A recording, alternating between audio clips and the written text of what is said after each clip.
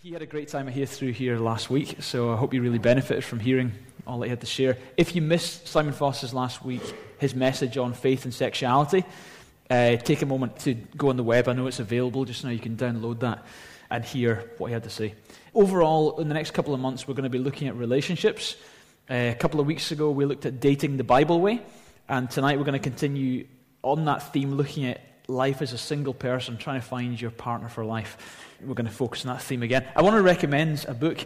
Over the next couple of months in the evening meetings, we're going to have books available for sale. We've got them from Wesleyan. Is it just Wesleyan prices, is it? Yeah. The cost price, yeah. Brought some books in that are kind of classics, and they're on different themes. We're going to have them available every week, so you can buy them any week as long as they're available. But the one I want to plug tonight, which lines up with tonight's message, is Maximize Manhood. Now, apparently there's 6 of these left in the world, and we've got them all here tonight. So they are out of print, but Wesleyan managed to get them. So Maximize Manhood. There's maybe 6 guys out here who could do with this. Please get hold of this book. I honestly read this book, and it made me into the man I am now. This book is revolutionary.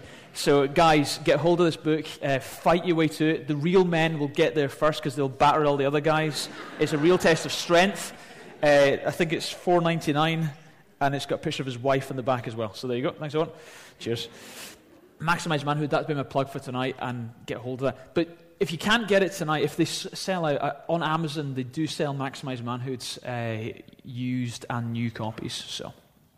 Okay, let's pray, and then we'll get into tonight's message. Father, thank you that you're with us. Thank you, God, that you created the whole concept of marriage and the whole concept of life and being in relationship. And God, it's your idea.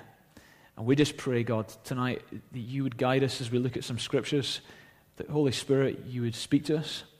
And at the end of the meeting tonight, as we baptize some people, that God, for them, it would be an important moment of saying goodbye to their past and saying hello to the future with you. In Jesus' name, amen. Amen. We had a wedding here on Saturday, and I don't know if you were close enough to hear, but it was Alison and Eric. Maybe some of you remember them. They've moved up to Inverness to be part of Destiny in the Highlands there.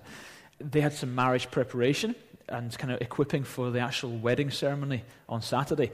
Now, Alison was particularly nervous about the whole ordeal and about how it was all going to go on the day. She's one of these people who kind of is flustered about stuff, so she was all worried about it. So Kirsty, who was the wedding planner, she had a little headset and she looked like Jennifer Lopez, and she had a notepad and running around frantically. She did a great job being a wedding planner. She gave us Alison some advice before she came. She said, it's dead simple. This is part of the rehearsal. What will happen is you'll arrive, you'll walk down the aisle, you'll come to the altar, and you'll sing the first hymn. Simple.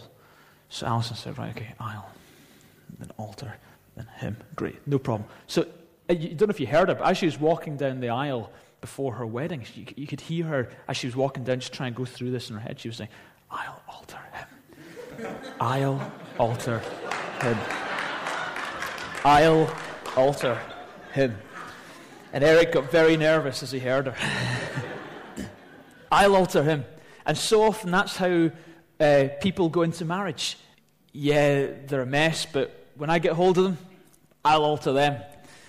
Actually, it's the wrong emphasis, because you can't change someone else. And if you try, you might distance yourself from them. And there's nothing worse than someone trying to fix you. Any husbands been trying to... No, don't show me your hands. A bit like that. Oh, sorry. It's nothing worse. Husbands, agree silently. Nod within yourself. I feel your plea. Right? There's nothing worse than having your wife trying to alter you. No, it's horrible. Wives, it is bad. And equally, guys, don't try and alter her. But you can work on you. Someone once said a successful marriage isn't finding the right person, it's being the right person. You see, the question is, the person of your dreams, you imagine them, picture their character qualities, picture how they appear and how they live and the kind of person they are. Then ask yourself, are you the kind of person they would want to marry? No. There's no other answer, really, is there? You know, the person of your dreams is, are you the kind of person they would want to marry?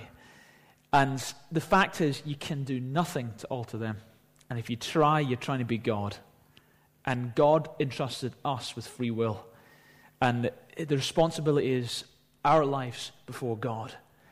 And if you try and change people, you become manipulative and you push people away. But who you can change is you, and I can change me. And as we work on being the best person we can be, being the best me that I can be, then I prepare myself in the best possible way for the future that God has for me, whatever that is. A couple of weeks ago, we looked at dating the Bible way. We said that in the beginning, God created men and women, and he said, he talks about Adam, and he said, it is not good for man to be alone. So he created Eve. It's not good for man to be alone. The general rule of thumb is this, that God wants people married. 9 out of 10 people get married. It is normal. Marriage is equally normal if you're called to be single, to be single.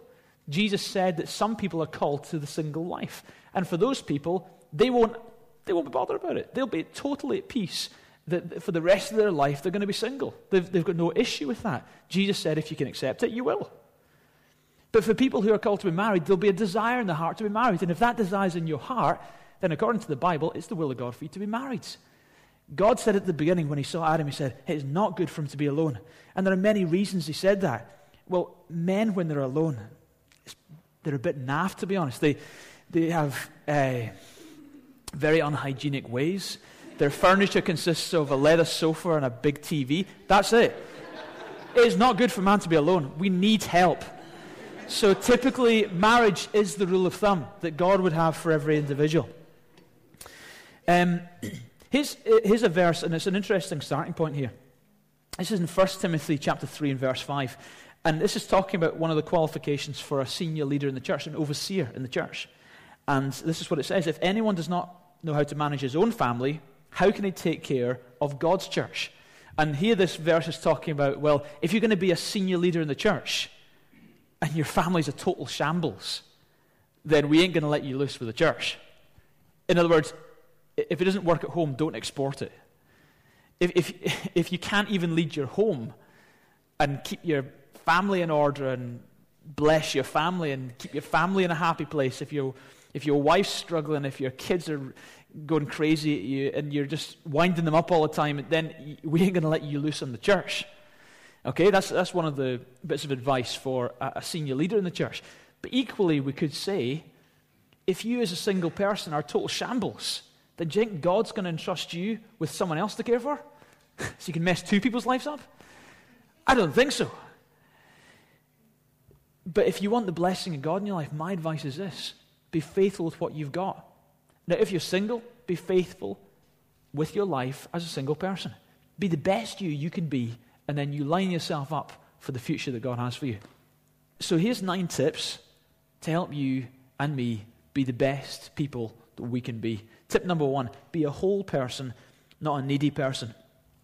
The fact is, all of us have a past. Now, the crazy thing is, the absolute crazy thing is, and I see it happen too often, where people's pasts ruins their future. It's horrendous. The past has done enough damage. Don't let it ruin your future. Your future is so precious. And the fact is, some of you think doom and gloom about your future. The fact is, that's a myth. Your future can be so exciting, so bright. Today, you've got life and breath and an ability to make choices. Exactly the same as every other person in this room. So there's no reason that you can't make it just like everyone else in this room can make it. You can have a great future. Your past need not hold you back. Your past is an enemy sometimes. The negative stuff in the past does not need to be what your future looks like. I promise you. And especially with God's help. And the Bible truth we believe is that God loved us so much, He sent Jesus. And He came and He died on a cross for our sins so that your sin, your brokenness, your regrets, the way you've hurt God, hurt yourself, and potentially hurt others, you've been abused and you've been an abuser. You know what? The amazing news is that can all be washed clean. You can be forgiven. And people are getting baptized tonight, and what they're doing in that act is these are people who have said, do you know what? I'm forgiven. My past is dead and buried. And this is like a burial. They're burying their old lives. And it's representative of their new life in Christ, that they're coming out of the water into this new life in Christ. And this can be for anyone. that you can make a commitment to follow God and he can wash you clean like it never happens. It's amazing. It's amazing. It's free. Or should I say, it's free to you. But he paid a very high price to get it free. He shed his blood on a cross so you could be forgiven. So tonight, I know this is not what we're talking about specifically, but for this moment I want to say, if you don't know Jesus, if you're not following God, if you don't know that forgiveness that God offers you, it is the biggest gift. Don't leave. It would be crazy to leave the biggest, most expensive gift left unwrapped. That would be folly. That's the gift you want to open and make yours. That's the one. Of all the gifts, that's the one. Get God's forgiveness. Come to him tonight. He is only so willing to accept you. Your past can sometimes be your enemy of your future. So get help. As a single person, aim to become a whole person. Deal with the addictions. Deal with the cycles. Tragically, so often abused kids become abusive parents. The cycle continues. Sometimes alcoholic parents breed alcoholic kids, and they become parents who are alcoholic. Or the kid who vows, I'm not going to be like my dad who beat my mum. You grow up, and before you realize it, all the anger and the hatred in you starts manifesting itself in the way that you least wanted it to, and you become your dad. But the good news is the cycle can be totally broken. And the time to deal with the cycle is not once you've hitched up. Although if you've hitched up, you can still deal with it. But the time to deal with the cycle is now. Break the cycle. And sometimes, first of all, come to God. He can forgive you and help you and empower you to forgive and move on from your past. He really does do an incredible job of changing someone's life. He really does. Like no psychiatrist can, God can. But, I also want to advise you, maybe you need counseling. Maybe you need just to get free from your past. You need to go in depth with someone who's trained, someone who's safe, who can help you through your issues so you can walk free. And we've got a counselor on staff here, and we're other people in training, and you can get that help. Maybe you don't need to go that deep. Maybe you just need someone who you can trust. Maybe one of the pastors in the church here, one of the leaders in the church can be a confidant for you, someone you can talk to, someone you can deal with some of the issues and pray through some of the things. That's great. But whatever happens, get free from your past. You see, sometimes life is like a Y junction. And so often what we do is we always take the same direction. Every time we come to that point, we always choose the same direction. We never get round to choosing the right direction. We always choose the wrong direction. And what happens when you choose the wrong direction is you take this Y, and if you look at the big picture, the Y comes right round and rejoins the road you were on, and you'll only have to make the decision again at some point in the future. You see, the fact is, so many people say it was their fault that relationship broke up. It was their situation that broke that up. And what they find is this: they get remarried, and they find the same issues crop up. And they get remarried, and the same issues crop up. Or they go into another relationship, and the exact same issues crop up. Why?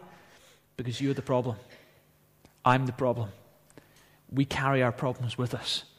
And instead of trying to change them, change you. Work on you. Don't manipulate others. Work on you. Deal with your past. And by God's grace, you can overcome. Here's a wee warning for you. In your time of needs, in your time of hurt, in your time of brokenness, that's a bad time to connect with someone.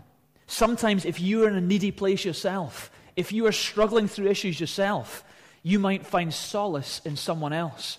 Someone who shows you compassion in that moment. And before you realize it, you might form an emotional attachment with that person in your time of needs. It's actually not a safe time for you to be making decisions like that. And by default, you might end up in a relationship through an emotional tie that might not have been the healthiest relationship. You see, relationships based on needs aren't healthy relationships.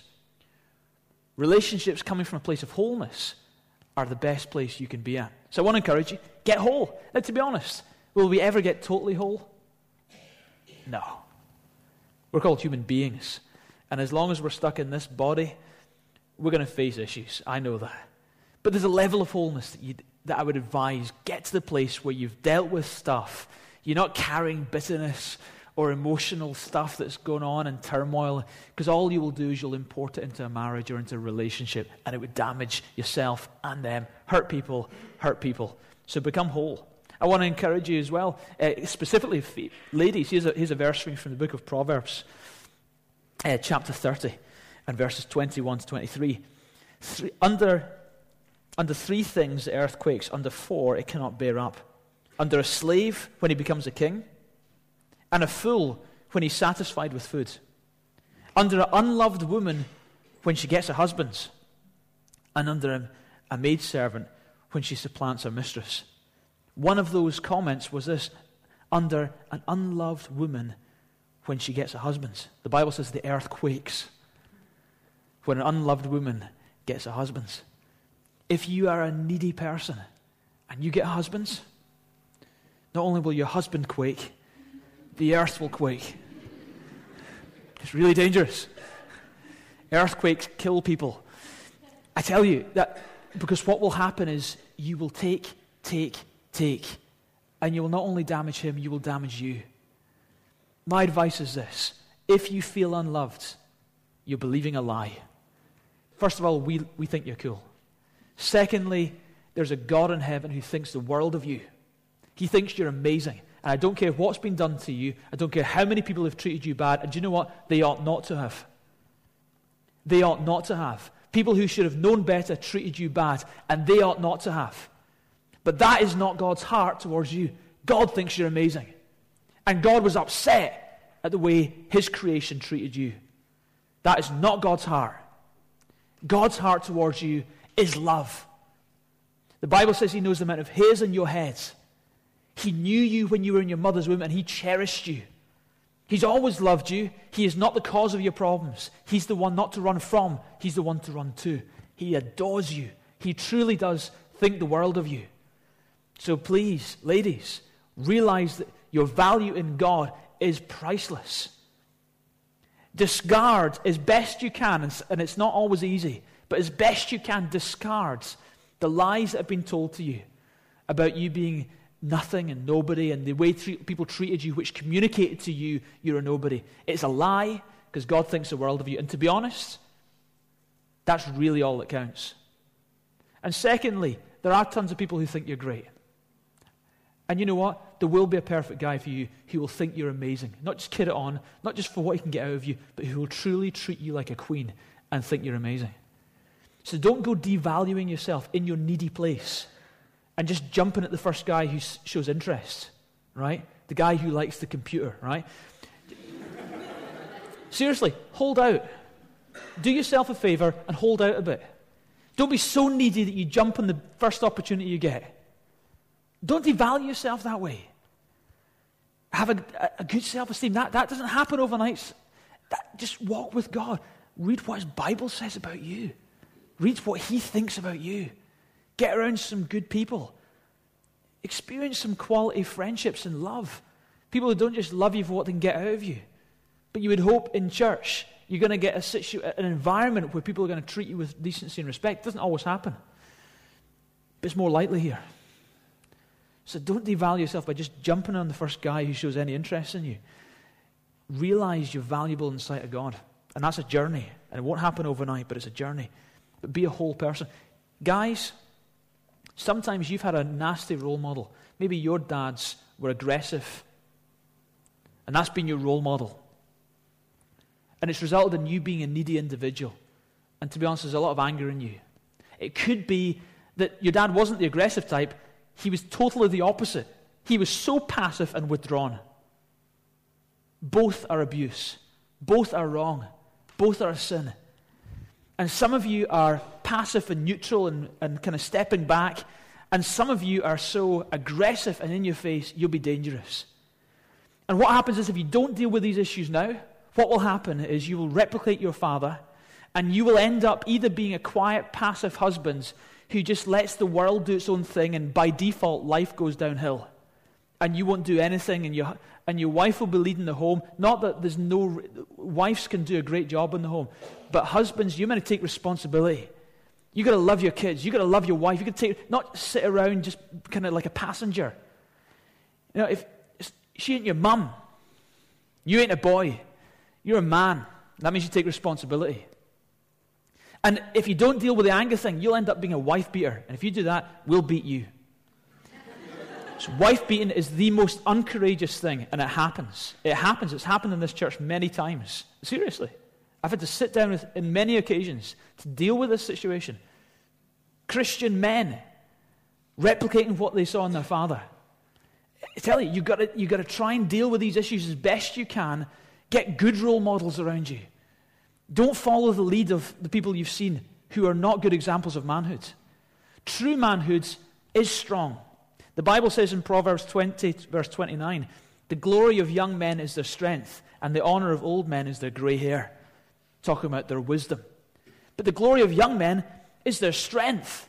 You see, strength isn't the problem. It's what you do with that strength, guys. So often we're channeling our strength into anger and aggression rather than channeling our strength into good things. Don't become a weakling. That's not good. Be a strong person. But make sure your strength is channeled properly. Make sure you've got a proper outlet for your strength. It's called being meek. Meek isn't weak. Meek actually means harnessed strength. That's what meek means. It's like that wild stallion running crazy across the hills. It looks really impressive, but it's useless. But what you do is you break that stallion. Now that stallion can carry weight. Now that stallion can take you from A to B. Now that stallion becomes useful. It's the same stallion, same strength, but that strength has been channeled. That strength has been harnessed. Meekness means harnessed strength. My sister used to have a TVR, 4.5-litre engine. Awesome car, right? I was down in London with her in their TVR. We were going through the streets of London, 30-mile-an-hour zone, and this car was... It was just itching to go. Honestly, it was just like, come on, let me go. And it was kind of restraining itself. You could just feel the engine really ready. It wasn't like it was a weak car. It was just being restrained for the appropriate context.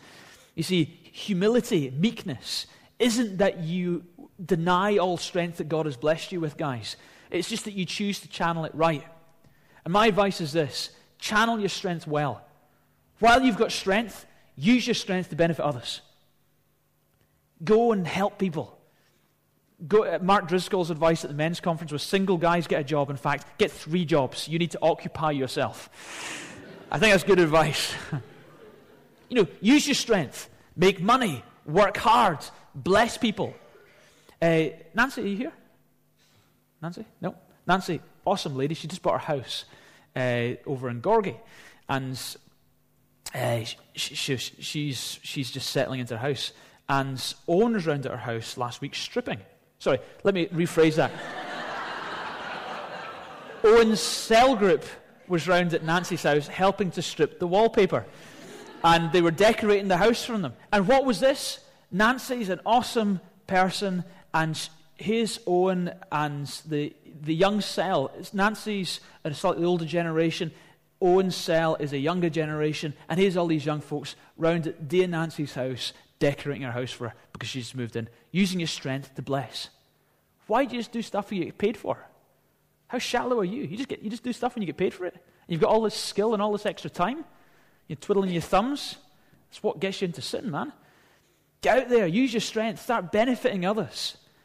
You've got this moment in life called singleness. That equals a lot of time, right? Use that time well.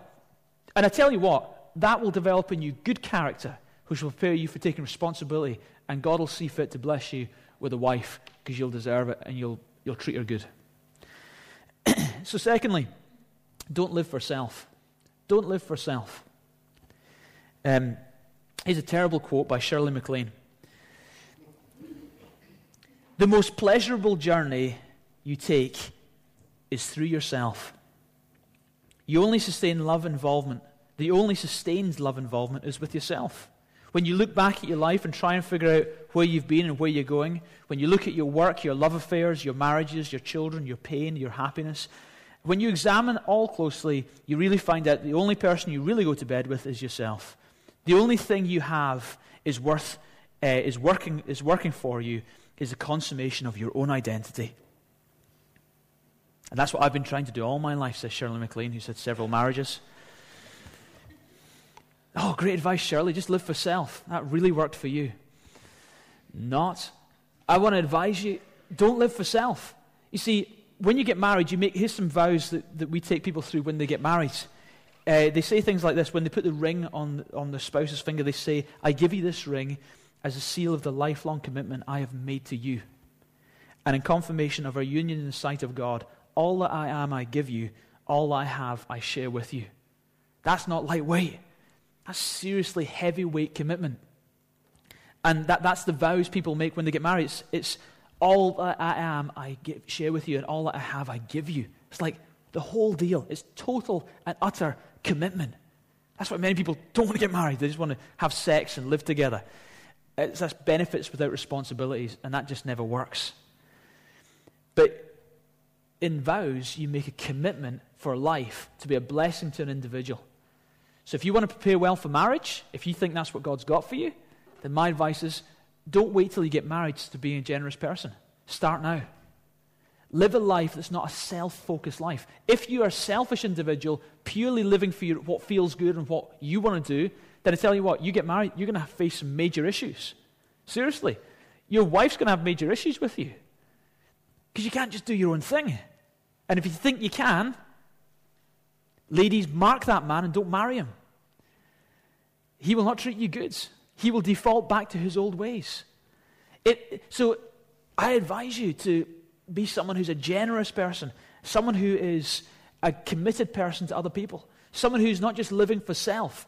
Don't wait till you're married before that kicks into gear. You might find you're not ready for it. You might find you've got 2 or 3 years of gearing up to really being a selfless individual, and you might lose your wife or you might lose your husband. So my advice is this: start now. Start being a selfless individual. Start looking out for the needs of others.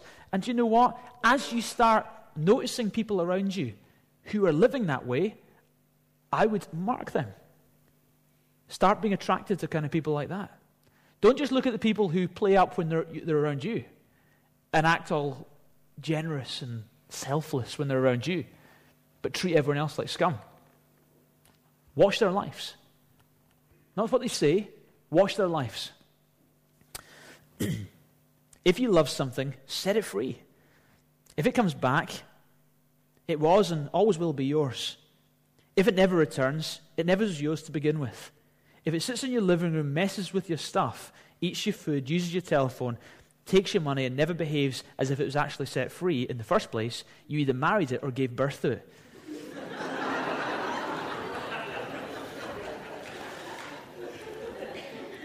And tragically, so often marriages fall into that rut, that you stop respecting each other. You stop, during the dating time, you were all nice, but now you fart in bed. You know what I'm saying? You push her under. That's evil. It's evil behavior. Some of you are laughing, but you know it's true. It's evil behavior. So what you got to do, my advice is this: live selflessly just now. You say this at church? Absolutely, it's biblical. My advice is this: live humbly, live generous-spiritedly now. Don't wait till you're in the deal, but live in such a way that is committed to the other person. Some of you are thinking, I didn't know you could do that. I'm going to remember that one. So I know you are. You're taking notes. Remember to do this. That will be funny. It's not. It's of the devil. Anyway, Graham told me about that. I don't know anything about that. So, get back on track. So live generously. And then once you're in the marriage with the person who's a generous person, if you marry a generous-spirited person, you know what? You're going to be a very happy spouse. Because their agenda in life is not them. You marry someone whose agenda in life is them, it might come and bite you, because they might not change. So if you want to be the best you can be, then be a generous spirit. And you know what? Even if you don't feel you're meant to be married in life, maybe you're called to be a single person, then this is still good advice. This is this Christ-likeness. It's great. Okay, number 3, become financially sound. Listen to this verse in Luke 16, verse 11. If you have not been trustworthy in handling of worldly wealth, who will trust you with true riches? If you haven't been trustworthy in handling worldly wealth, who will trust you with true riches? That's a heavy-duty verse. You think about it. Just think about it for a moment. The Bible's actually saying, if you haven't handled your cash well, then God ain't going to bless you with more important things. That's what it's saying. That's what it's saying. I think, and this verse doesn't stand in isolation. There's many verses in the Bible that indicates that God will watch. He will test your heart based on how you use your money. For example, where your treasure is, your heart will be also. Stuff like that. The love of money is the root of all kinds of evil. The way you deal with money is totally going to judge. God will base his judgment of you and your heart issues and whether he can bless you or trust you or not with how you deal with cash. And, if you are not dealing faithfully with money, then you aren't in a good place to get married. And ladies, I advise you, avoid him until he gets his life in order. Proverbs 22, verse 7. The rich rules over the poor, and the borrower becomes the lender to the slave. The Bible teaches that if you're in severe debt, then the issue is this, that you are a slave to the lender of the debt. They become your master. And if you get married, you are bringing that spouse into that slavery with you. So my advice is this. As a single person, get 15 jobs, work as hard as you jolly well can, and get yourself ready for marriage. Leon van der Merwe, who's one of the guys in the church here, he and his family come along.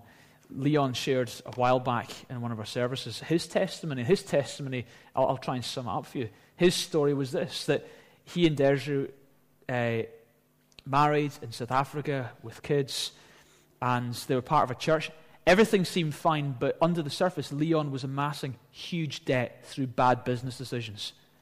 And he was keeping this secret from Desiree, his wife, and from his kids. He didn't want to expose them to that, but he was struggling on the inside. Then it all came to the surface, and he owed huge amounts of money. It should have taken him, a long, long period of time to get clear from that debt. And he was kicked out of the house. Desiree and Leon separated. It all got bad. But instead of sitting there and getting down about it, he picked himself up. He prayed. He took responsibility before God. He got the best job he could get. He worked every hour God sent. He paid the debt off in a very short period of time. His marriage got repaired. Now they're doing good. They're strong. They're cell group leaders in our church here. And that's a great success story. But there's a guy who took responsibility for a situation. Now, it's not that you get it perfect. No one's perfect. But the situation is you're taking responsibility.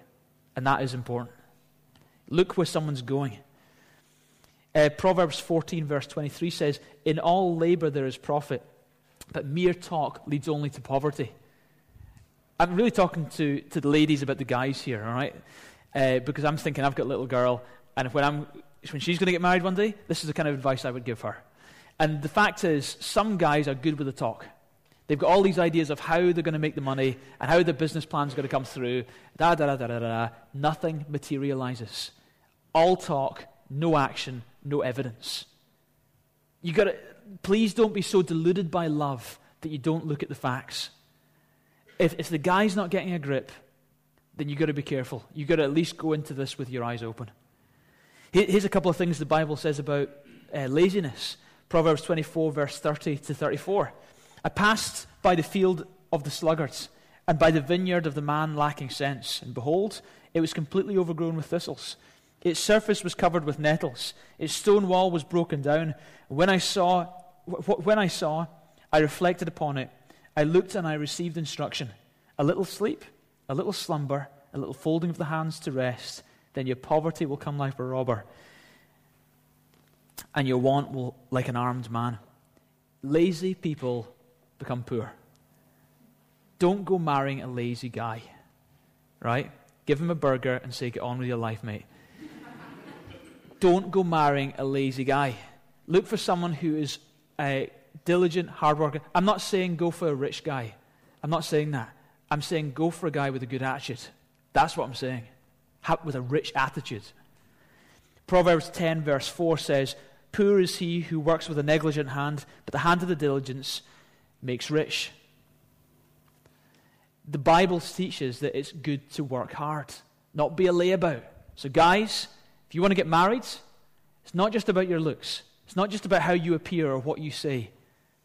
It's not about how good you are with your little quirky phrases. All right? Are you a hard worker? Or are you a layabout? Are you someone who's diligent? Have you got a good attitude? Have you got a good work ethic? Or are you the person who the boss comes along and says, why weren't you working? And he said, well, I didn't see you coming. Are you that guy? Or are you truly, you know what, you take responsibility, you take the bull by the horns and go for it. But pastor, I'm trusting the Lord for my provision. Well, that sounds very spiritual of you. But the Lord who you're trusting put this verse in the Bible, you nutter. And he says, go get a job. Seriously. Some people say, oh, the Lord will provide. You're not working. You're in poverty. You're waiting for handouts, right? That is not the Lord's provision. That brings no glory to God whatsoever. Get a job, take responsibility, and be the man. So there. Proverbs 13, verse 22 says, a good man leaves an inheritance to his children's children, and the wealth of a sinner is stored up for the righteous. A good man, the Bible's definition of a good man is someone who has not just worked hard, but someone who in their thinking is catering for the next few generations. But pastor, the Lord may return any moment. Yeah, you're the guy who needs to get a job. Same guy.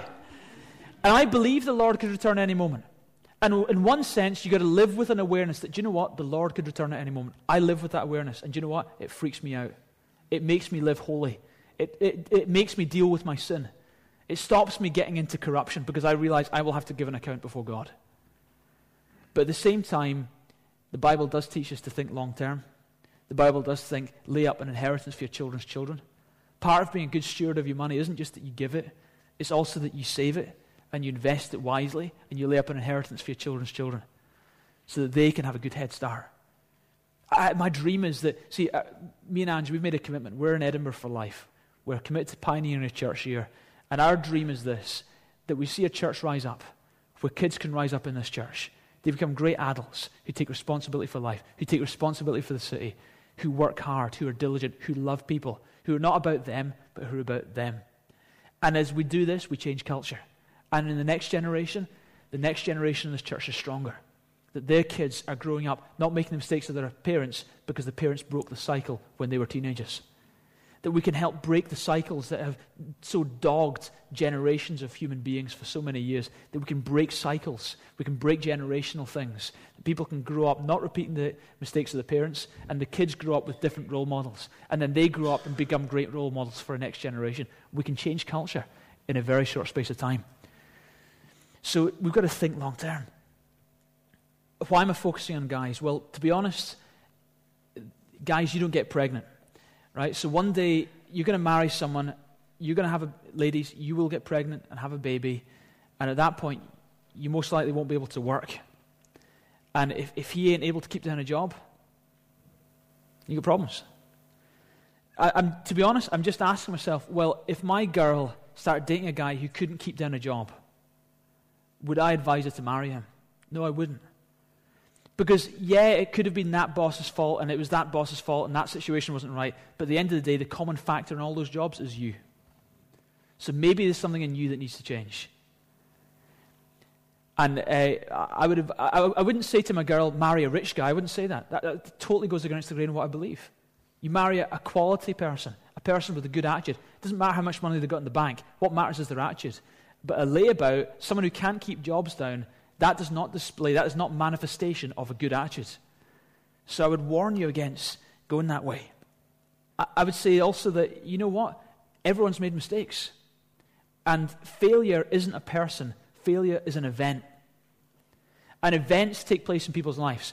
So, you know what? Some of the greatest people I know are not the people who got it all right every time. But they're the people who took responsibility for their mistakes and did something about it. So I'm not saying you look for some perfect, polished individual who hasn't got a track record or negative track record. I'm not saying you look for someone who hasn't made mistakes in their past, because you're going to be looking for an awful long time and you'll die unmarried. I'm suggesting this. You look for someone, no matter how many mistakes they've made. They could have a criminal record, they could have done so many horrendous things, they could have killed 1,500 people, but at the end of the day, right, if they are people who are taking responsibility for their lives and moving in a totally different direction, they are a safer bet than the person who seems like they've got it together but they're a lazy layabout. It's to do with the attitude of where they're at now. You see, failure isn't falling down, it's staying down. And some people blow it and they stay down there and grovel in it. The real success is the person who says, you know what, I'm going to pick myself up, I'm going to jolly well make the most of this. And you know what, lassies, that's the guy you want. It might not be that you meet them at the end of their journey, but they are certainly pointing in the right direction. Stick with that guy. He's pointing in the right direction. Okay, here's going to be a popular point. Number 4, be sexually whole. Apparently, at the turn of last century, 1900s, 92% of all brides were virgins. In 1960s, this had fallen to 43% of all brides were virgins. And in the 1980s, it dropped to 14% of all brides were virgins. And now some of you today are saying, what's a virgin? So the statistics are changing dramatically. And this is the challenge. This is the challenge. See, sex is really good. It's really good. I'm going to talk to you about that next week. Sex is great. But it's for within the context of marriage, according to the Bible. Now, if you don't want to do it the Bible way, that's what you've been doing. But you want it the best way, then I reckon benefits and responsibilities go hand in hand. And you make a commitment to someone, then you give to that person. Not take from that person, give to that person. You see, if you're just sleeping around, in fact, the guy who's just sleeping around with you, you really think he's interested in you? He's not. He's just interested in what he can get out of you. If he was really interested in you, he'd put a ring in your finger and make a commitment to you that legally bound him to your best interests for the rest of his life, if he was really interested in you. If he just wants to sleep with you, and if he says, if you don't, I'm off, he was never interested in you. Don't be so shallow. Don't be sucked in. It's a lie. The Bible teaches that sex outside of marriage is called fornication. It's a sin. And it's to be repented of. Now, many of you in this room have done that. You know, we've dabbled in sin. We've mucked around before marriage. But my advice is this. As best you can, be like Britney Spears. Be pure. Walk with God till the very moment. And you know what? If you're a virgin, then fight your hardest to get to your marriage bed a virgin. Yeah? Get there whole. And you know what? If you've blown it in the past, as I said earlier, God is a great God. He forgives. He washes clean. But you must take responsibility before Him and say, forgive me, God. Some of you think that, well, I'm not sexually pure. I'm dabbling with stuff. I'm on the internet looking at porn. I get porno mags. I entertain myself in this way. But when I get married, then that won't be an issue for me because I'll have a wife then. Right? You're so deluded, mate. You're so seriously deluded. You think that the issues you have as a single person will not continue into your marriage life and ruin your marriage? They totally will. They totally will. And I've had many guys saying to me, when you get married, do your issues change? Do you suddenly... And do you know what? The fact is they don't. Issues before marriage are issues after marriage. Now, sure, marriage helps. But the fact is, if you've got a major sex issue in your life before marriage, it will continue a major sex issue after your marriage. And you know what? If you're going to do your best to be a husband or a wife that will be faithful to your spouse until death, then the best preparation for that is keeping yourself sexually pure until marriage, because you've proved that you've got self-discipline. Because when you're married, you're going to need to implement that same skill called self-discipline in that marriage to keep you for one person. Jesus, here's some bits of advice I'd give you. First of all, guys especially, master masturbation. I don't mean become skillful at the art of it. I'm saying conquer it. Conquer it. What does the Bible say about masturbation? Zip. Sorry, nothing. I didn't mean that.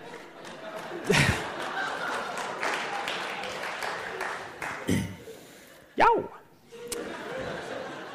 The Bible says absolutely nothing about masturbation. Peter, I've come to baptismal service. What are you talking to me about? Sorry, we'll get to the baptisms in a minute, right? We'll wash you all clean in a minute. But what does the Bible say about masturbation? Nothing. But it does say an awful lot about lust. And often the two are connected. Can you say masturbation's a sin if the Bible doesn't say it's a sin? No, you can't. I'm not sure what the issue is in that. I'm not sure if it's a sin. My suggestion is this. If it's a sin for you, it's a sin. It's to do with your conscience. But I tell you, what I do know is sin is lust.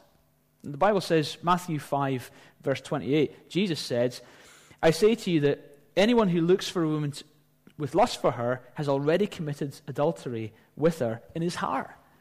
You see, as far as God's concerned, our sin isn't just the things we do, it's also the things we think. And it's who you've been in bed with in your minds. According to the Bible, that's adultery.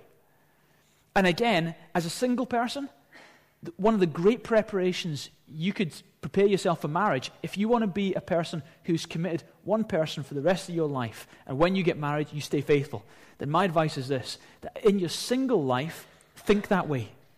Don't think every single lassie you see or every single guy you see, I wonder what it would be like to have sex with them. If you're thinking that, you're going to be thinking that when you're a married person. That will continue on into your married life. So my advice is this, in your singleness, be the best me you can be. Okay, be the best you can be. I'll be the best me I can be. In your singleness, prepare yourself for marriage by trying your hardest to be one person. And thinking, you know what, one day, I'm going to enjoy all that. But for now, I'm going to go join a gym. Or something like that. And so the Bible says a lot about lust. And if masturbation for you equals lust, then have nothing to do with it, because that's a sin. That is clearly a sin. Equally, if masturbation for you equals addiction, then addiction isn't helpful. Not just because it's a sin, but addiction undermines who you are. If you as a person find it incredibly hard not to do something, and you've got all these urges, and it's like almost like an alcoholic, you cannot stay clear of the alcohol. If it's a take it or leave it thing, that's a different issue. But if you are someone who, do you know what, you just cannot live without this, then it has become an addiction. And the Bible talks in Romans 6:16 about addictions, and in many other places. It says, don't you realize that you've become a slave to whatever you choose to obey? You can either be a slave to sin, which leads to death, or you can choose to obey God, which leads to righteous living. So slavery to a thing is an addiction. And God doesn't want you a slave to anyone other than Him. He wants you to be free and under His lordship. He doesn't want you having anything mastering you. So I want to encourage you, live within your conscience. The Bible doesn't say anything about the word masturbation. So therefore, I'm not going to say it's a sin or otherwise. But if for you it's something that dogs your conscience, then for you it's a sin. But what is clear is lust is wrong and addiction is wrong. So live clear, live free. Next week's message, we're going to talk more about sex and sexuality and such like. Song of Songs, chapter 2, verse 7 says, do not arouse or awaken love until it so desires. There is a moment where it's right for that kind of stuff. That the whole sexual world opens up, and that moment is called marriage. In that moment, wake up love. Wake up those desires. Allow those things to start going on in your life. But until that moment, do not arouse or awaken love until then. Number 5, moving onwards. Get mentors. Get people to mentor you. The Bible talks a lot about the importance of having good role models in life. And it talks about one generation helping the next generation. I think that's biblical. I think it's really good. Here's what it says in Titus 2, verses 3 and 4. Older women likewise are to be reverent in their behavior, not malicious gossips or enslaved to much wine, teaching what is good, so that they may encourage the younger women to love their husbands and to love their children. You know what my vision is? Is that one generation will teach and equip the next generation. Do you know what? We've made enough mistakes in this generation. How about we help the next generation not to repeat the mistakes of this generation? So ladies, older ladies, you have wisdom. You have got wisdom simply through life experience. Maybe through your own mistakes, maybe through observations. You have wisdom. So you know what? Teach the younger ladies. Take them under their wing. Take them under your wing. Encourage them to be great wives, to love their husbands well. Husbands, guys, older men, take younger men under your wing. Teach them to take responsibility, to work hard, to be good husbands, to look after their wives, to treat them with absolute, utter respect. If we can live in this way, so I'm just putting the ball in all of our courts here. So, you know, if you're a younger person, why not invite older people around for meals? So you can learn from them. Invite an older couple around to your house. You're a student. I live in a campus student flat that's this size. That's fine. We can all just stand. Serve them hot dogs or beans or something. That's fine. But just whatever happens, make that opportunity. Why not break the mold? Because you always hang out with just people like you, right? Hang out with something totally different. Invite a family around with kids to your campus flat. That'd be really cool. Give them beans and toast. But learn from them. What about families here? Why not invite students or younger people to your house, or unemployed folks? Get them around to your house, let them be exposed to something, build a relationship, and you know what? Mentor. Learn from each other. I love church. Where else in the world do you get such a diverse mix of nutters together? You don't get it anywhere else. At bowling clubs, you get people who are really keen on bowling, right? And they're 70. That's it, bowling clubs. Or if you've got there's lots of clubs, and you've got people hanging out with people like them, okay? But here's church, where you've got people from different races. And you know what? The Africans can teach us Scottish folks how to respect the next generation, because you know what? They work really hard to care for their old. What we do is we just pass them on to the state and hope that they'll care for them, but they don't, often. Right? We can learn from that culture. You know what? Some of you are come from a total nutcase background. You haven't had good parents. And you know what? You can really learn from some of the well-adjusted people who've had good parents. Do you know what? That's great. Be humble enough to learn. Some of the rich people, you can learn so much from the poor people. Some of you poor people, you can learn so much from the rich people. Students, you can learn from older people. Young people, you can learn from older people. You can learn. We've got such an opportunity here where we've got different people from different age groups, social classes, backgrounds, and cultures. You don't get that anywhere else in the world. And we're all told to love each other. Really cool. There's no way out. We must love each other. So we've got an opportunity to learn in a diverse environment called church. I just think that's so exciting. You don't see that anywhere else in society. And the one thing we've got in common is God. And He keeps us on track. So, number 6, honor your parents. As a single person thinking about marriage, honor your parents. Proverbs 1, verses 8 and 9. Listen, my son, to your father's instruction. Do not forsake your mother's teaching. They will be a garland to grace your heads and to adorn your neck. You see, the fact is, this was written in a Jewish culture. And the Jewish culture were a bunch of people who were all doing their best to follow God's ways. So to apply this verse in this culture might be harder, because the fact is, some of your parents are nutcases. And you think, I do not want to take their advice. They are AWOL in their thinking. They are totally loose cannons, and I'm not going to follow their ways or their advice. Okay, I can understand that. But they're still your parents. So my advice is this: apply the Bible's advice, and at least give your parents enough respect to listen to them. You might find they've got more wisdom than you thought they had. But especially if you have wise parents. Yeah? Now, you might think, oh, they're just fuddy-duddies, they're not excited about these things, right? But yeah, nevertheless, they've got age, they've got a certain amount of wisdom. At least give them the justice, at least give them the moment to listen to what they've got to say, really listen to what they've got to say, and process what they've got to say. Then if you decide not to take them up on their advice, at least you have given them respect and honor, as you should have as a son or a daughter. And that's biblical. You see, there's a moment in the Bible that teaches children obey your parents. That's children. But when you become an adult, and you've still got parents, you don't need to obey them anymore, but you do need to still honor them. Honor and respect is important at whatever age you're at. And also, I think it's good. If you're a guy about to ask a girl to marry, I think it's good you go and ask the father's permission. I do. I think it's good you honor the authorities in her life. I'm saying that as a dad. So they've got to get past me to get to Becky. Now, it's not an issue now. Becky's 6, all right? But in 12 years' time, it might become an issue. And I want the guy to come through me. He'll have to. I think it's respectful. I do. I think there should be shields around people's lives. I do. It does my nut in to see people making crazy decisions and no accountability in it whatsoever. And sometimes you see that and you think, if only someone had the courage to say, no, don't be so stupid. So dads, that's your responsibility. So honor parents. Let's do it chivalrously.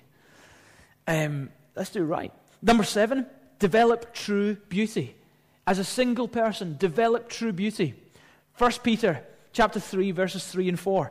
Let your adornment not be merely external, braiding of the hair, wearing of gold jewelry, putting on of dresses, ladies. But let it be the hidden person of the heart, If you're struggling with that, listen to last week's message. Let it be the hidden person of the heart, with the imperishable quality of the gentle and quiet spirit, which is precious in the sight of God. The Bible doesn't say you shouldn't look after yourself. Please don't think that. The Bible says it must not be merely external things. So, jazz yourself up by all means, right? Do you agree with makeup, Pastor? Absolutely. Anything that makes my wife look better. So, makeup is good. But it should not be merely external beauty. You must also look to the beauty of the heart. And actually, that is the most important thing. Are you a beautiful person on the inside? Are you a beauty on the inside? The worst thing that could happen to you guys is you end up with this incredible looking doll who is just an arrogant nag, right? And you're stuck with her, right? You're just like this, and you look at her and you think, that's all right, but you just... and you live your life like this. And you just have no idea what she's saying. And that's the only way you can get through life. It's not to do with just mere external appearance. External appearance does count. But mere external appearance, it's got to be so much better than that. There's got to be quality inside. And guys and girls, develop quality in the inside of you. Proverbs 31 verse 10 says, a wife of noble character, who can find? She is worth far more than rubies. A quality individual. Not just someone who looks the best, but someone who's got great characteristics in life. Good attitudes. Good mentality when it comes to things. Good value system. That's the kind of person you want to be with. Why? Because you devalue yourself if you give yourself to anyone less. God wants to entrust you to a safe person. And tonight you're getting some Bible advice here that will hopefully protect you from making a silly mistake. Going out with someone with a bad character, you are kidding yourself on and you know it. Make a choice. I'm not going to devalue myself anymore. Now, everyone can change. Leopards can change their spots. So don't give up on them. But whatever you do, don't make a long-term commitment to someone who is totally going in the wrong direction in life. That will only damage you and your children. Imagine your perfect guy or girl. Close your eyes, imagine them. You can picture them. You imagine what they look like. Okay, now for a minute, open your eyes. Imagine you're blind. Imagine you actually never got to see your perfect man or woman. What qualities would you now like in their lives? Because really, God sees everything about us. And really, the things that make good marriages is the things that are the unseen realm. Really is. You know what? Let's forget marriage for a moment. You and God. That relationship that no one else sees. Is it current in your life? Have you got a relationship with God? Are you connected on the inside with Him? When no one else sees, do you love Him? Is He part of your life? Why not tonight make that decision to allow Him to become part, not just part of your life, a little bit of your life. Allow Him totally into your life. Let Him be your God and choose to follow Him. Forget marriage for a moment. For your own sake, that's the best thing you could do. You, the creation, were designed to walk with God, the Creator. It's unnatural for the creation not to know the Creator. That is the most normal thing. Follow Him. Pledge your life to Him. Number 8, make an effort. Now, someone once said, I take no responsibility whatsoever for this next quote. There is no such thing as an ugly woman, just a lazy one. I take no responsibility for that quote. Make an effort. Make an effort. You see, the Bible says in 1 Samuel 16, verse 7, for God sees not as man sees. For man looks at the outward appearance, but the Lord looks at the heart. Now, we know that. We know that God sees the heart of people. And the heart is the most important thing. But you know what? People see the outside. Now, the first point before this point was look after your inside. That's the most important thing. But secondly, I want to follow up by saying this. Look after your outside. Look after yourself. Appearance does count. Dress well, yeah? Doesn't need to be expensive, but look after your appearance. Be clean. Guys, get aftershave. Seriously. Get aftershave. Get deodorant. Brush your teeth. Brush your teeth. Every day you need to read your Bible, pray, and brush your teeth. So essential. Twice a day.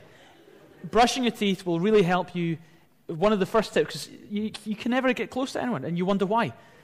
Simple, brush your teeth, get aftershave. Also, guys, in terms of your appearance, treat women like ladies. Treat them with dignity. Treat them with respect. Right? Be very nice. Be courteous. These are just good quality things. These are important things. Don't act like a boy. Act like a man. She doesn't want to marry a boy. She wants to marry a man. So act like a man. Someone once said to me and Ange when we were getting married, if you want her to treat you like a king, treat her like a queen. I thought it was a good bit of advice. And you know what? You can start living like that before you're a married person. You can just treat the other sex with great respect, dignity. In fact, every human being deserves dignity, whether at the bottom of the dung heap or whether the richest individual you'll ever meet. Every human being in the sight of God, and in our sight, should be the most important person ever. Because value has nothing to do with what you do. It's everything to do with who you are in the sight of God. Everything to do with that. So treat people with respect and dignity and love. So look good. Look after yourself. Ladies, when it comes to looking good, do look good, please. You do. You really do. But I want to say, please, don't dress like hookers. You're going to get the wrong kind of guy. You have no idea how your seductive dressing affects guys. It does their nuts in, right? And you've got to really protect guys around you from that. So really dress good. Look real good. You do. I don't need to give you any advice on that. But my advice is this: don't dress seductively. You will attract the wrong kind of guy. You're devaluing yourself. Dress good. Dress cool. Dress hot. But don't be seductive. Protect yourself from that. Ninthly, and most importantly, be a fulfilled single person. 1 Corinthians 7 verse 17 says, do not be wishing you were someplace else or with someone else. Where you are right now is God's place for you. Live and obey and love and believe right there. God, not your marital status, defines your life. You see, if you are a person who is trying somehow to find fulfillment by getting married, you've believed a lie. Fulfillment does not come from getting married. Fulfillment comes from a relationship with the God who made you. Sammy, could you bring up those glasses there? Cheers. Andrew McGreen, are you here? Andy, let's welcome Andy. Woo! Cheers, Sammy. Right, guys. Now, you hold that second? Cheers, man. Right, Sammy, can you bring that bottle of water over there? I'll finish this one quickly.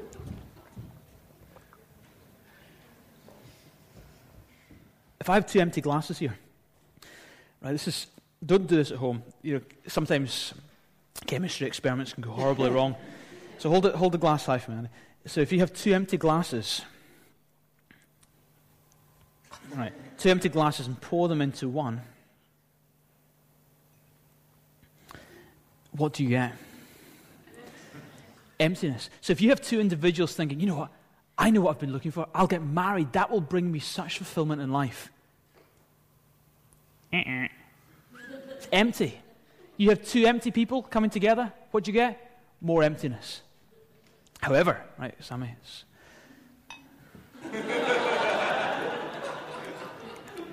cheers, mate.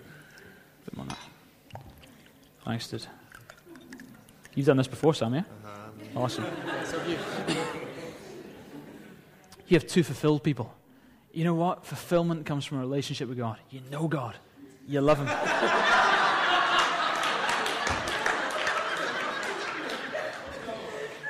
Hold it high, man. Hold it right up high. I'm up on the stage, man. How do you expect me to reach it? Okay, so you have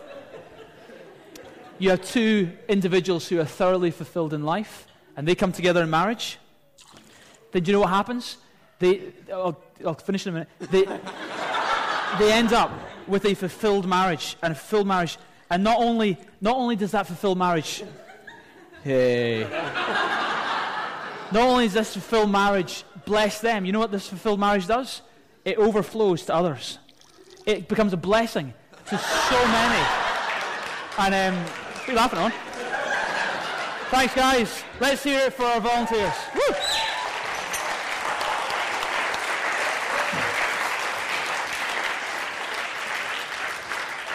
None of you got that point at all, did you? You just soak the guy. You missed the point.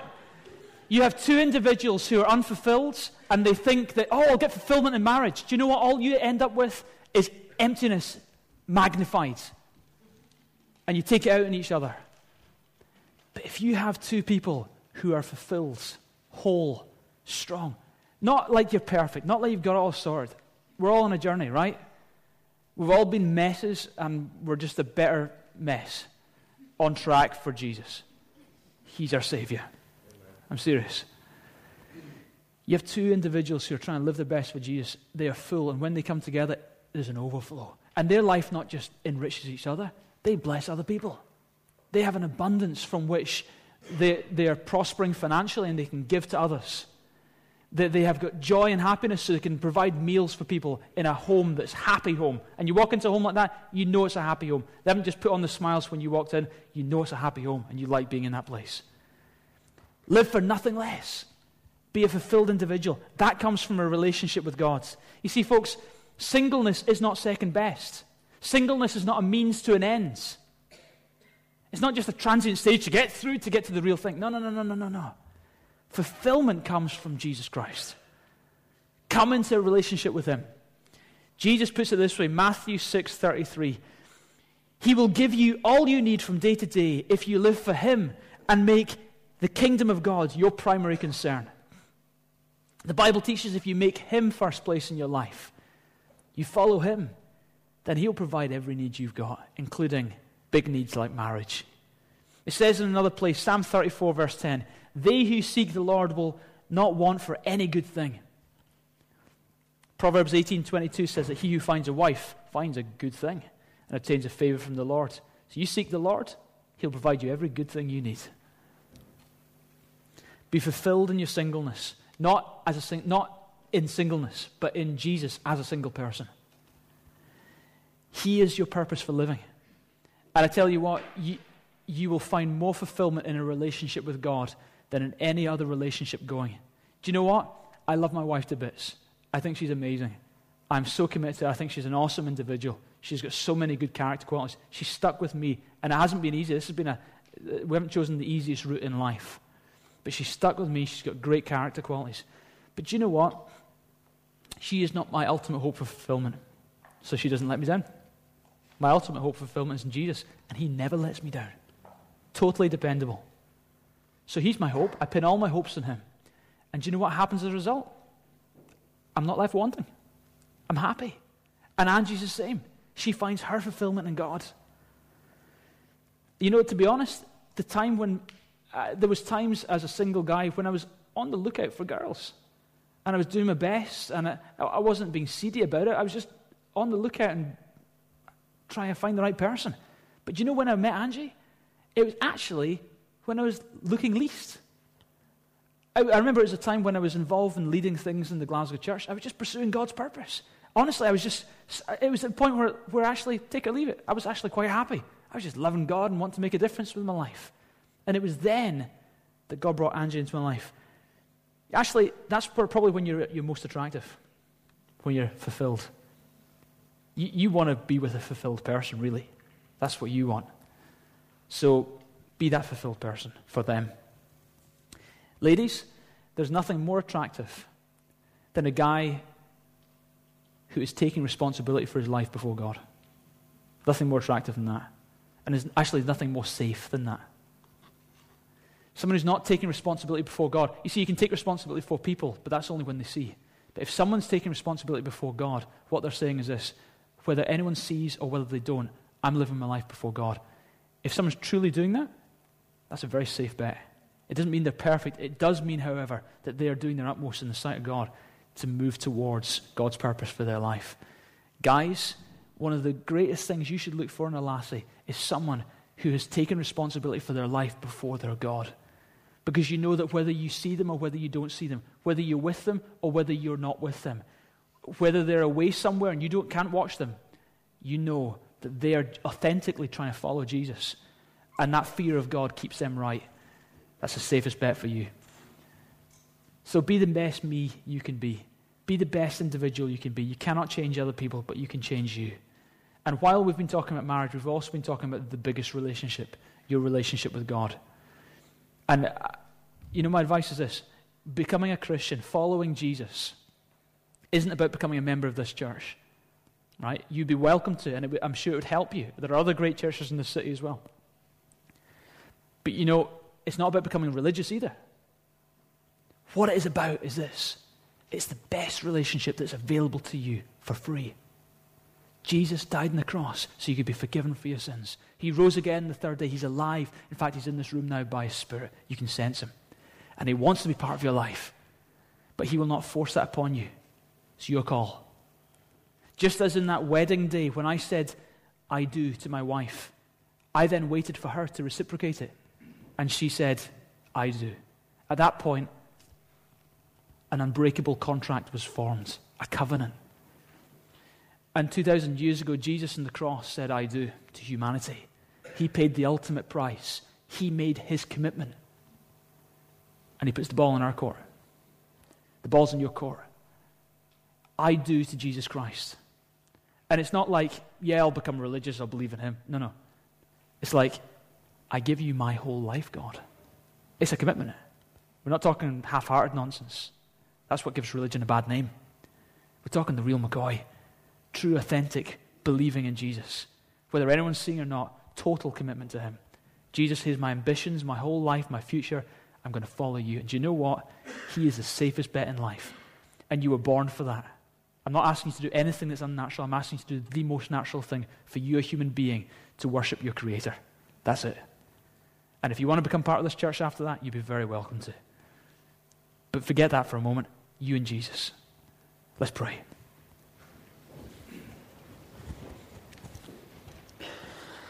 God, I want to thank you so much that you said your great I do when you died on that cross and you paid the price for our sin and you offer us free forgiveness. Now, God, my prayer is that we will have the courage to say to you, I do. That we will make our commitment to you. We will respond to you, God, and we will make that commitment to you. God, I pray thank you for this dear bunch of people here tonight. Thank you, God, as we've heard tonight, every single individual is wonderful in your sight, is loved by you. And God, you love people, and there's no need for anyone to have a low self-esteem, although many of us suffer with it. But the reality is, God, you love us, and if we only could grasp how much you love us, I know self-esteem would never ever be an issue in our lives again. God, I pray for this precious bunch of people. You know each one of them, God. You know their lives, you know their past, you know their heartaches, you know their angers. And God, I pray that you would bless them. I pray you'd help them through this challenging life. I pray tonight, as we've heard advice from the Bible, that we'd have the courage to take that advice, not for anyone else's benefit other than our own. That God, actually, your advice really does work, and at the end of the day, it just benefits us by taking it. Give us the courage to follow your word. God, I pray for anyone here tonight who isn't yet in a relationship with you. I pray tonight you'd give them the courage to cross that line, to make that commitment to you. Just take a moment to respond to God. Pray. Talk to him about some of the stuff you've heard. While people are doing that, maybe you're here tonight and you're saying, Peter, I want to make my relationship right with God. I want to enter into this commitment with God. I want to know his forgiveness. I want to experience a new start tonight. And I want to find my fulfillment in my God. If that's you tonight, then I'm going to invite you to make a commitment to him just now. It might be that in some point in the past you have already made a commitment, but for whatever reason you've walked away from that. Or it might be that you've never made that commitment. Well, this is a very, very important moment. And I want to give you this opportunity to make your commitment to God. Whether it be coming back to a commitment that you previously made, or whether it be for the first time you're saying, God, I'm committing myself to you. come tonight, find your fulfillment in the God who made you and who loves you more than you could ever know. And he's here right now, and he wants to be part of your life. And this is what I'm going to do is this. If you want to make that commitment to God, I invite you to repeat this prayer after me. Just pray this as your response to God. And I don't ask you to pray this out loud. It's not about who he is. I invite you just to simply pray this prayer under your breath. Pray this prayer to God.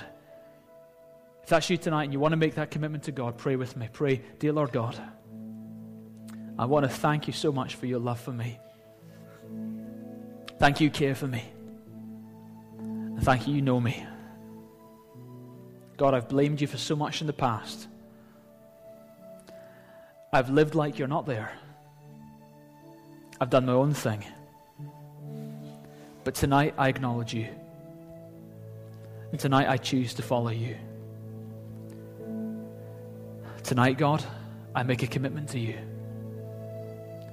And Jesus, thank you for dying for me on that cross so I could be forgiven. And right now I ask you for that forgiveness. I ask you to cleanse me.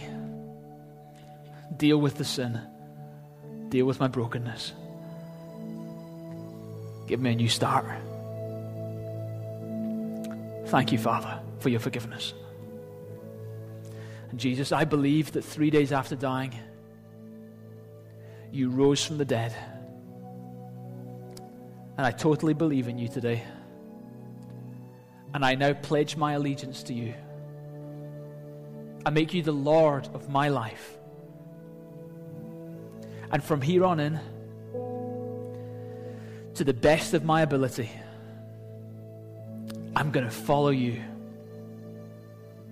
till one day I meet you face to face. Thanks, Lord, for hearing my prayer. Thank you for accepting me this evening as your child. Amen. Amen. Keep your eyes closed just for a moment. I'm going to keep praying. Just keep your eyes closed. If anyone is here tonight and you just made that commitment, you prayed with me there, you made that commitment, whether it be for the first time or whether it be this is you rededicating yourself to the Lord. If that's you, I would love the privilege of praying for you. And what I'm going to ask you to do is this. While everyone else's eyes are closed, I'm not going to embarrass you. I'm not going to get you to stand up or call you to the front or draw anyone's attention to you. But very simply, where you're sitting and everyone else's eyes are closed, if you prayed that prayer, I would love the privilege of praying for you. I'm going to ask you to do a very simple thing. In order to know who I'm praying for, can you just simply raise your hand and put it down again? Thanks. Anyone else, if you prayed that prayer, thanks.